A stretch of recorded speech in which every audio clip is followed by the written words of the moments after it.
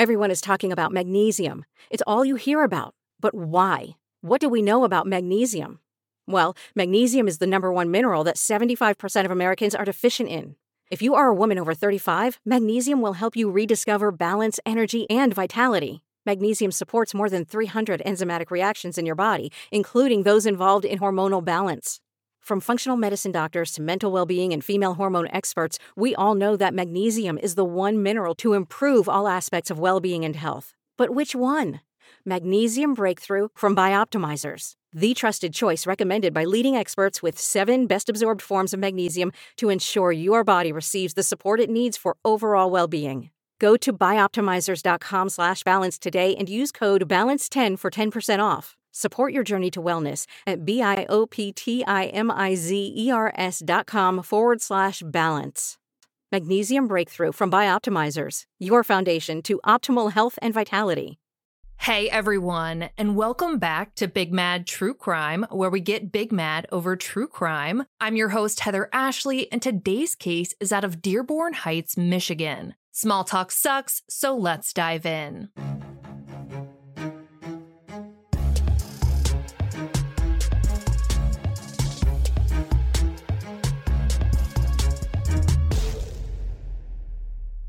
On September 21st, 2016, at 1:15 in the morning, Gregory Green dialed 911. He simply told the operator, "I killed some people in my family," and said he'd be waiting on the porch for police. When responding officers got to the Green home, they found 49-year-old Greg exactly where he said he'd be, outside in front of the house with his hands in the air. He was taken into custody and transported to the station for questioning. Going off of what he'd told the 911 operator, police entered the house hoping that he was lying, but having to verify his statement either way. And as much as they hoped against honesty in this situation, Greg was not a liar. In the basement, officers found the bodies of Greg's teenage stepchildren. They had both been fatally shot. Their mother, Faith, was nearby, and she had been gagged and bound with duct tape and zip ties, but she was still alive. She was covered in so much blood that officers couldn't figure out where exactly it was coming from. Knowing there were more members of the Green household, officers continued their search of the house. In a car in the garage, they found Greg's biological children, both under the age of 5. They were both dead, but just looking at them, they had no apparent injuries. It was one of the worst, if not the worst, crime scene anyone in Dearborn Heights had ever seen. Back at the station, police questioned Greg and found out that this wasn't the first murder he'd ever committed. Greg had actually murdered his first wife, Tanya Clayton, 25 years prior. Born on August 14, 1967, Tanya Clayton was described by a friend as being so fun-loving, kind, and big-hearted. According to the Detroit News, Tanya married Gregory Green in July of 1989. Not a ton about Greg's childhood and upbringing is known, but what we do know is that he was born on December 10, 1966, and was the youngest of 7 children. In early January 1991, Tanya, who had 2 children from a previous relationship, found out she was expecting a child with Greg. She would never get to experience the joy of bringing that baby home. On July 14, 1991, 34-year-old Greg called 911 to report that he just murdered his 23-year-old wife inside their home. Yes, with each murder, this bag of shit made sure to call 911 and identify himself as the murderer. According to an incident report, when officers responded to the residence, Greg opened the door and said, "I stabbed her. She's in the kitchen," and told them that he'd put the knife on the refrigerator. Once again, Greg was telling the truth. Inside, officers found Tanya, who was 30 weeks pregnant at the time and had been stabbed 10 times in the neck, cheek, chest, and back with a steak knife. The baby did not survive. Details are a little bit murky here, but from what I can tell, Tanya's 2 older children, who were 5 and 8 at the time, weren't physically harmed during the attack. The fact that Greg murdered his wife and unborn child and then called the police to turn himself in was naturally mind-boggling to officers. How many murderers call and report their own murders? They couldn't figure out why he'd done it, but a friend of Tanya's was able to offer some insight. She told the Detroit News that Tanya was trying to leave Greg, but never got the chance. The friend told the station, "Tanya called me and said Gregory started acting differently and she didn't know if he was on drugs or something, but he just switched and changed. Before her death, she told me she was going to church and then going home to pack her clothes. That was the last time I heard from her." The National Coalition Against Domestic Violence, NCADV, states that leaving an abuser is the most dangerous time for a victim of domestic violence.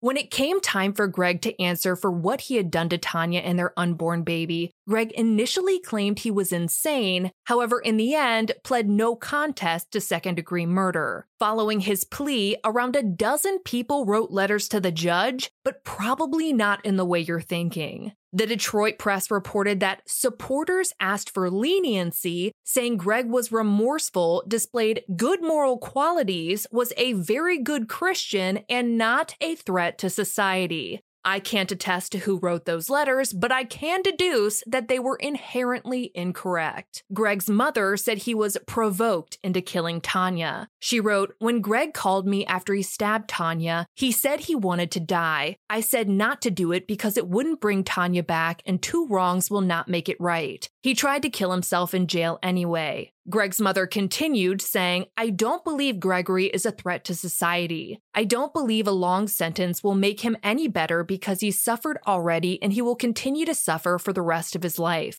I hope that you will find it in your heart to give Gregory another chance at a new life." One woman who worked for the Michigan Department of Corrections wrote, "Your Honor, I know Gregory is not a criminal, nor is he a threat to society. On the contrary, he is a very productive member and a positive contributor to society. I don't know what backwards bending bullshit you have to do to get so many people to victim blame to a point where a pregnant woman is accused of provoking her and her child's murder and then have numerous people singing your praises, but Greg obviously cracked that code." On March 5th, 1992, Greg was sentenced to 15 to 25 years in prison. Thankfully, there were several people outraged by the low sentence, but according to the Michigan Department of Corrections, the average sentence for second-degree murder is 26 years, with some receiving sentences as low as 5 years, others getting life, none of which is comforting at all.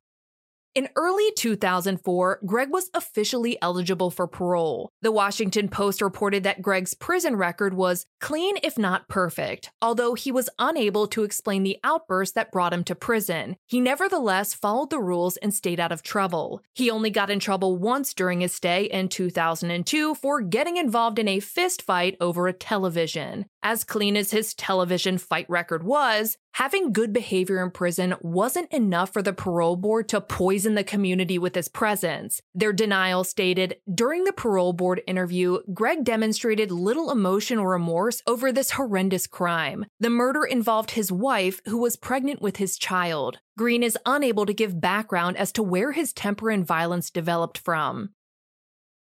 Before 2004 was over, Greg was eligible for parole again, and again, he was denied. A report stated, "Despite completion of his recommended therapy, Green has not gained adequate insight. He explains his conduct as arising out of the victim's mistreatment of him." The victim blaming continued.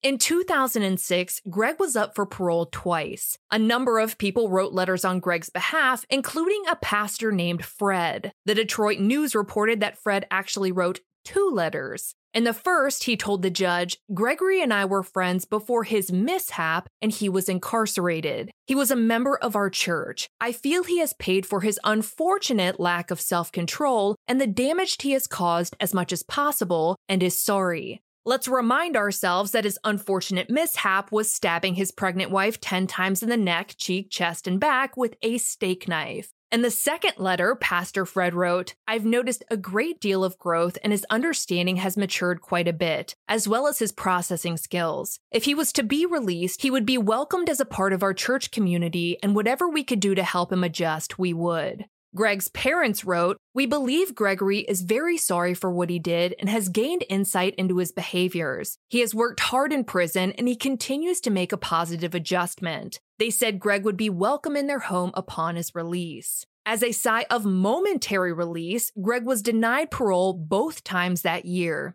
The board's report stating that their reasoning was that he still can't explain his murderous rage. Oddly, he did not utter a word of empathy or remorse. Considering the brutality of the fatal crime, Green needs to enhance insight, empathy, and remorse. The report said Greg seemed to have gained some insight into his crime, but still blamed his actions on past immaturity. So just to be clear here, it's no longer Tanya's fault, but his immaturity. I don't know about you, but I know a lot of immature people, and none of them have killed their pregnant wives.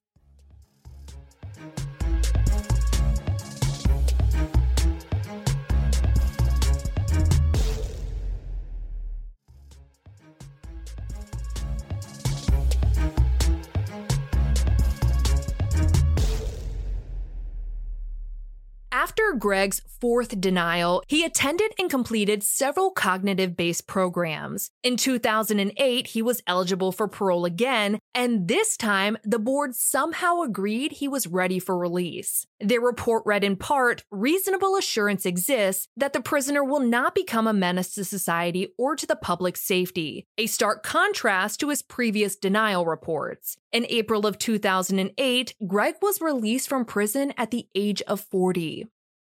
Following his release, Greg started dating none other than Pastor Fred's daughter, Faith, who had 2 children of her own from a previous relationship, Kara and Chadney. Faith told Investigation Discovery that she first met Greg at church when she was 16. He was 10 years older than her, so a full-fledged creep, but she always had a crush on him. They would talk after church, joke around, and things like that. Then, seemingly out of nowhere, Greg stopped attending service, and Faith had no idea it was because he'd murdered his wife and unborn child and was in prison. Fast forward to 2008, right after Greg's release, Faith, who was now in her 30s, was a single mother of 2. One Sunday, she was sitting in church when she noticed a familiar face a few rows ahead. It was her old crush, Greg. Faith felt butterflies in her stomach when she saw him. She told Investigation Discovery that at that point, she was aware that Greg had been in prison, but she didn't know what for. Her father, Fred, was now a pastor who worked with parolees to help them integrate back into society, and one of the parolees he'd helped was Greg. Faith didn't ask her dad about why Greg was in prison, and she didn't know that her father had written letters in support of his release. Faith said she didn't ask her dad because she felt like plenty of people had past they weren't proud of and that they try to move past them and do better. If she had known the truth, she said she never would have allowed Greg into her or her children's lives. After the service was over, Faith went up to Greg so they could catch up. She had her 2 young kids with her, and she was surprised to see how great Greg was with the kids, which made her like him even more. Faith and Greg's relationship progressed, and she eventually let him move in with her and the kids. Somehow, the reason why he had gone to prison never came up in conversation. The guy who'd called 911 to let police know what he had done didn't feel it was necessary to let his now live-in girlfriend and kids know what he had done.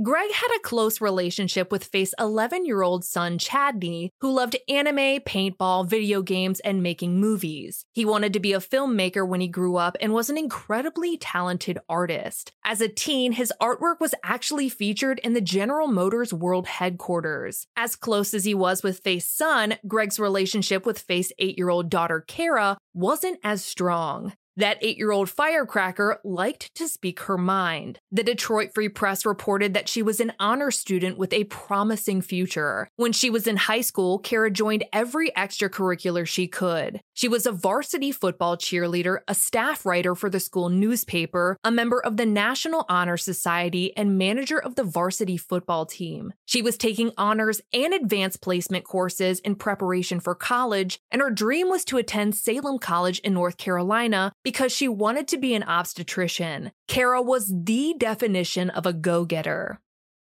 Faith told Investigation Discovery that Greg didn't talk about his past until she straight up asked him what had happened. He told her that he had killed his wife in self-defense. Greg didn't go into detail, he just said that one day in 1991, he and Tanya were arguing when things turned physical and they started pushing each other. Greg pushed back and Tanya fell, hit her head, and died. All of which is complete bullshit. Faith did some digging and tried to find information on Tanya's death, but she couldn't find anything. She didn't push for more details because she felt like Greg wanted to move on from a horrible mistake he'd made in the past. Greg was laid back and quiet and didn't seem like he could hurt a fly. Faith also felt like if the murder had been really bad, he wouldn't have been released. She told Investigation Discovery that at first, everything with Greg seemed normal, but now she knows there were signs that something was off. Faith remembered feeling uneasy sometimes, but she didn't know why. It was like a sixth sense, and she felt like Greg was very quiet,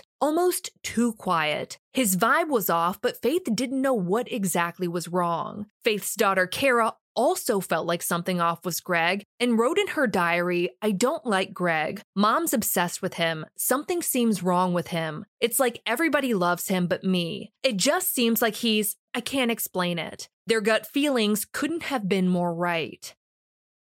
As time passed, Greg's personality started to change. Faith and Greg could be sitting on the couch watching TV, and she'd get up to grab a drink, and when she'd come back, Greg would be in a completely different mood. Faith believes he was trying to control who he truly was, a rage-filled monster, and he was starting to crack. Around the time Greg's personality changed, Faith had a feeling that something was wrong, but she couldn't physically see anything wrong. Greg wasn't physically or emotionally abusing her, he was just off. Faith ended up breaking things off with Greg because she just couldn't shake the feeling that something wasn't right, but then Faith found out she was pregnant. With that, she gave their relationship another chance. After they got back together, things started looking up. Greg seemed ready to make it work, and after their daughter Coy was born in October of 2010, Greg actually seemed happy. The Detroit Free Press reports that Coy loved wearing her hair down and dressing up in pretty outfits in her mom's heels. She loved pizza, drawing, taking trips. She was a cheerleader and a ballerina, the same kind of strong-willed princess as her older sister.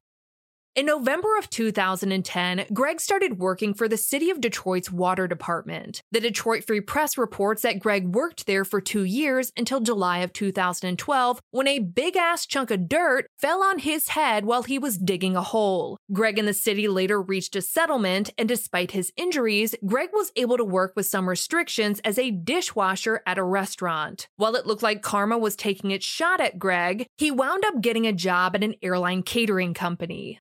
2 months after Coy was born, in December of 2010, Greg and Faith tied the knot. They wound up settling down in Dearborn Heights, Michigan, a suburb right outside of Detroit, in a cute little house in a quiet little neighborhood. After the wedding, though, things went back to going downhill. Momentarily happy Greg became detached Greg. Faith told Investigation Discovery that she thinks having a child triggered something in him. He always talked about wanting kids, but once they actually had a child, Faith thinks he realized it was never what he wanted. She tried talking to Greg about his obvious detachment, but he wasn't having it. She started planning to leave, but then she found out that she was pregnant again. For the second time, she decided to stay and try and make it work. But Faith was never the problem, and she couldn't fix something she wasn't breaking.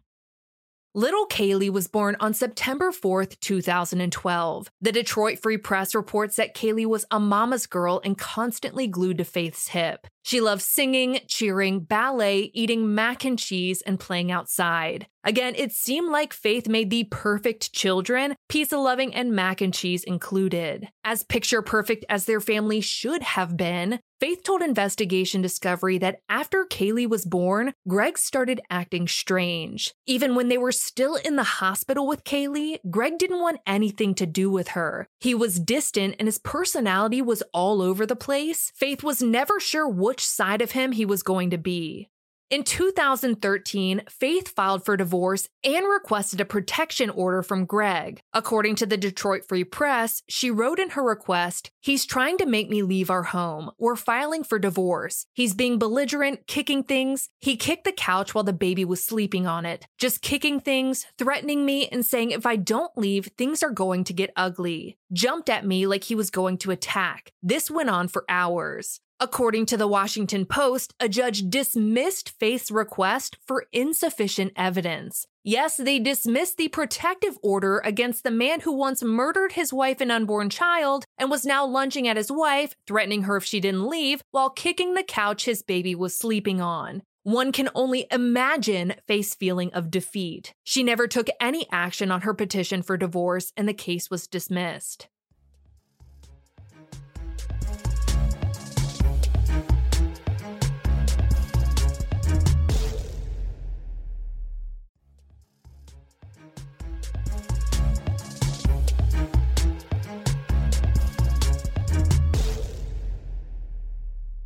After the dismissal of the protective order, things escalated, something that was painfully easy to predict, but no one was willing to protect her from. Faith told Investigation Discovery that one day, she came home and immediately started smelling gas. She asked Greg what was going on, and he said that the kids must have turned it on. She said there's no way that's what happened.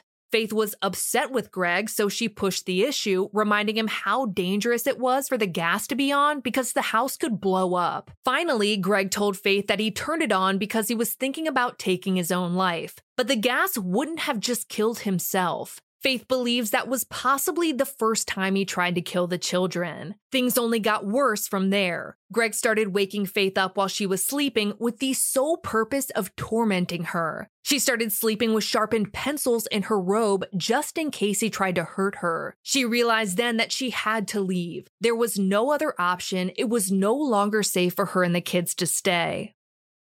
One day in 2014, while Greg was gone, Faith and the children packed their things as fast as they could and left. Faith later filed for divorce, and things appeared to go pretty smoothly for the next 2 years. By 2016, Greg was making an effort to be a better person. He was more patient and loving, and it seemed like he really wanted to be a family. Faith thought Greg had changed, so she called off their divorce and they all moved back in together. Greg had pulled the quintessential abuser routine where he put on his best behavior long enough to get exactly what he wanted. After a couple months, Faith started to see that Greg wasn't adjusting well to getting what he acted like he wanted all along. His family back together. He was either high or low, and there was no balance. With that, Faith decided to leave for a final time. On August 11th, 2016, she filed for divorce, citing a breakdown in the marriage relationship. With the final divorce petition filed, Faith and the kids continued to live with Greg. As we know, leaving is the most dangerous time for victims of domestic abuse, and the last time they left, they had to do it while he was out of the house. I want to discourage everyone from asking, why didn't she just leave the first time, or however many times? Abuse is not a simple situation, it's a systematic breakdown of the victim and every support system they have, including their sense of self.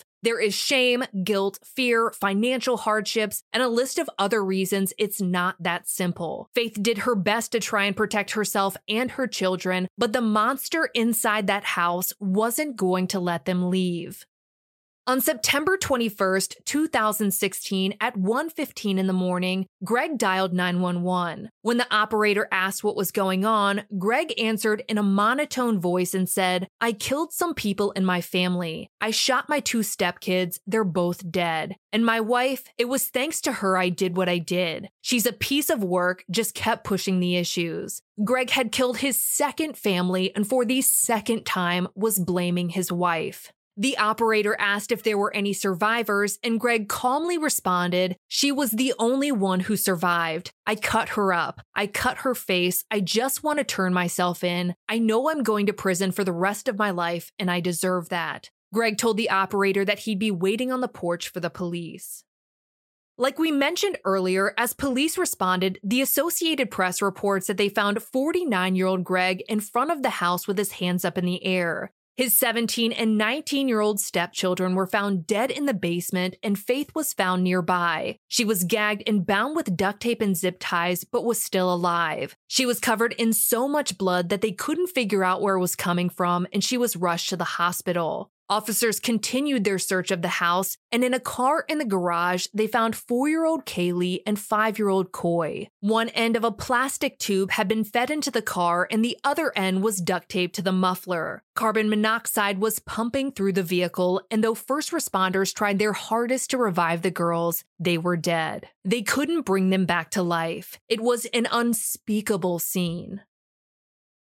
At the station, Greg told investigators why he'd killed 4 innocent children and gravely injured their mother. The interrogation video is available on Investigation Discovery's Evil Lives Here, A Special Place in Hell. In the interrogation, he said, "I just felt overwhelmed. The anger turned into hatred, for Faith. That's the only thing that had driven me to do what I did. I didn't want to. I tried to fight it. I just got fed up." He added, "I can't believe I did this, but I knew once I got to a certain point, I couldn't turn back." Greg then told investigators how he committed the crimes. As a warning, this is extremely hard to hear. Greg described taking Coy and Kaylee out of bed and moving them to the garage. They were still asleep when he laid them down inside the car. He made sure they were comfortable before he attached a plastic tube to the muffler, which he'd purchased a week before, and started feeding carbon monoxide into the car. Greg said he checked on the girls several times, saying they always looked peaceful.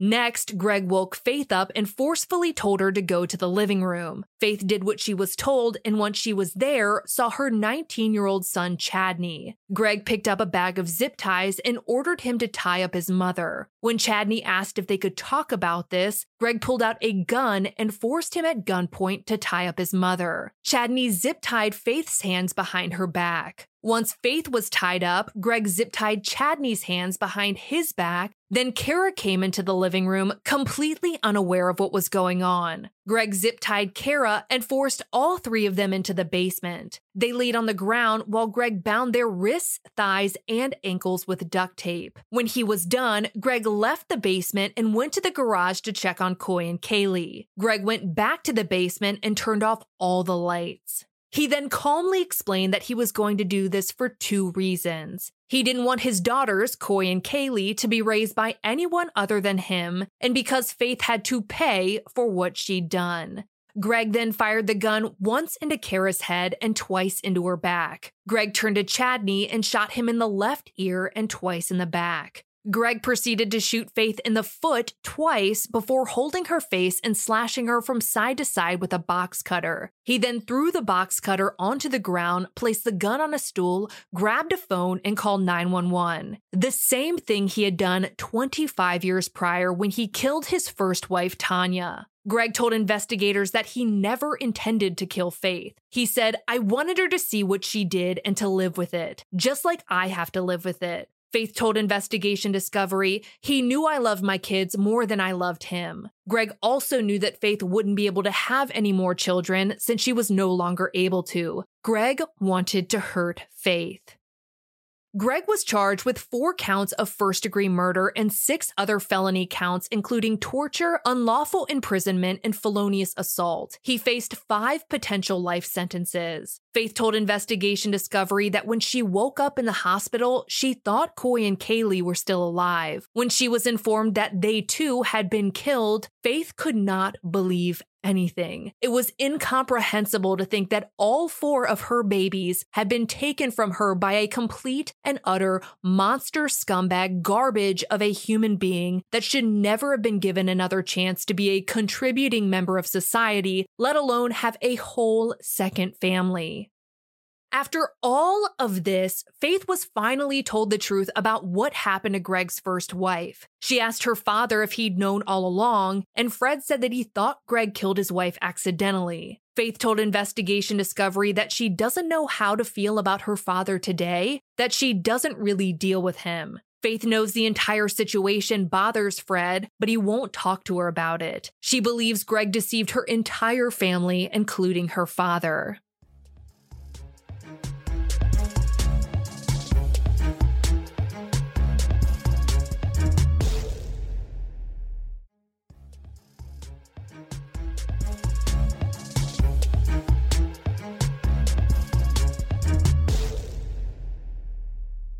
Once news of the murders were made public, there was an immeasurable amount of outrage, and rightfully so. To say that people were pissed that Greg had been released from prison after murdering his first wife would be an understatement. They were furious with the parole board and the Department of Corrections as a whole. A prominent criminal defense attorney explained to the Detroit Free Press that the parole board hadn't technically made a mistake, that the board worked like it should, and that Greg was an anomaly. The attorney said, obviously the parole board exercised its discretion if they turned him down 4 times, that Greg did whatever he had to do and there's no perfect system, adding, there was no mistake made by the criminal justice system. This is not someone who slipped under the radar. Everybody did their job. It's a horrible thing. A Michigan Department of Corrections spokesperson told the Detroit News, this incident, while tragic, happened years after he was discharged from our supervision. Our parole board works hard to review the facts and information they have at the time to determine whether they have reasonable assurance that a prisoner won't reoffend and to make sure they make the most informed and responsible decision, adding, it can still be very difficult to predict a person's future behavior, especially through a person's lifetime. The Department of Corrections pointed out that there were never any letters opposing Greg's release from prison during the entire time he was eligible. And even if he hadn't been paroled in 2008, he would have been released in 2012 for good behavior. After Greg was ruled competent to stand trial, he decided to take a plea deal. In exchange for pleading guilty to 4 counts of second-degree murder, assault with intent to do great bodily harm, torture, and felony firearm discharge, the remaining 3 charges were dropped and a life sentence was taken off the table. Faith approved the deal as it spared her the trauma of having to go to trial. On March 1, 2017, Greg was sentenced to serve between 47 and 100 years in prison. The Detroit News reported on the hearing where Faith bravely addressed Greg, stating, "You are a con artist. You are a monster. You are a devil in disguise. You are now forever exposed." She said, "There's no punishment that fits the crime. Not even torture and death would be justice. Your justice will come when you burn in hell for eternity for murdering 4 innocent children, all because you're insecure." Faith described nights where she wakes up screaming and sweating, thinking she can save her children. She said, "Then I realized that the nightmare is actually reality and my children are really gone." Faith told the court, "I miss my children so much that words will never be able to explain. Time will never heal this wound. There is a hole in her heart and soul that will never be repaired." Faith talked about how she suffers from post-traumatic stress disorder, and some days she wishes she had died. At the time of the hearing, she had lost her short-term memory. Doctors told her that her brain was protecting her from memories of her children being killed in front of her, but tragically, Faith's memory came back and she's now able to remember exactly what happened. During the hearing, Greg also addressed the court. The Washington Post reported that his brief statement was apologetic, but he gave no explanation of the motive behind the violent deaths. Greg stated, "I feel bad for how this has deeply impacted everyone, and may God help them help me." Greg said he thinks about his daughters every day, and according to the Associated Press, he also seemed to offer an excuse, saying all he wanted was a God-fearing spouse who would support him. Judge Hathaway told Greg this was the worst case she'd ever seen. She said, "Fathers are supposed to protect their children. Husbands are supposed to protect their wives." She noted that while Faith read her victim impact statement, Greg stared ahead and appeared utterly unmoved. Hathaway said his actions were inconceivable and beyond understanding. Hathaway told Greg, "I'm convinced that you will be incarcerated for the remainder of your life." And she's probably right. Greg is currently incarcerated in Adrian, Michigan, and his earliest possible release date is in September of 2063. He'll be nearly 100 years old.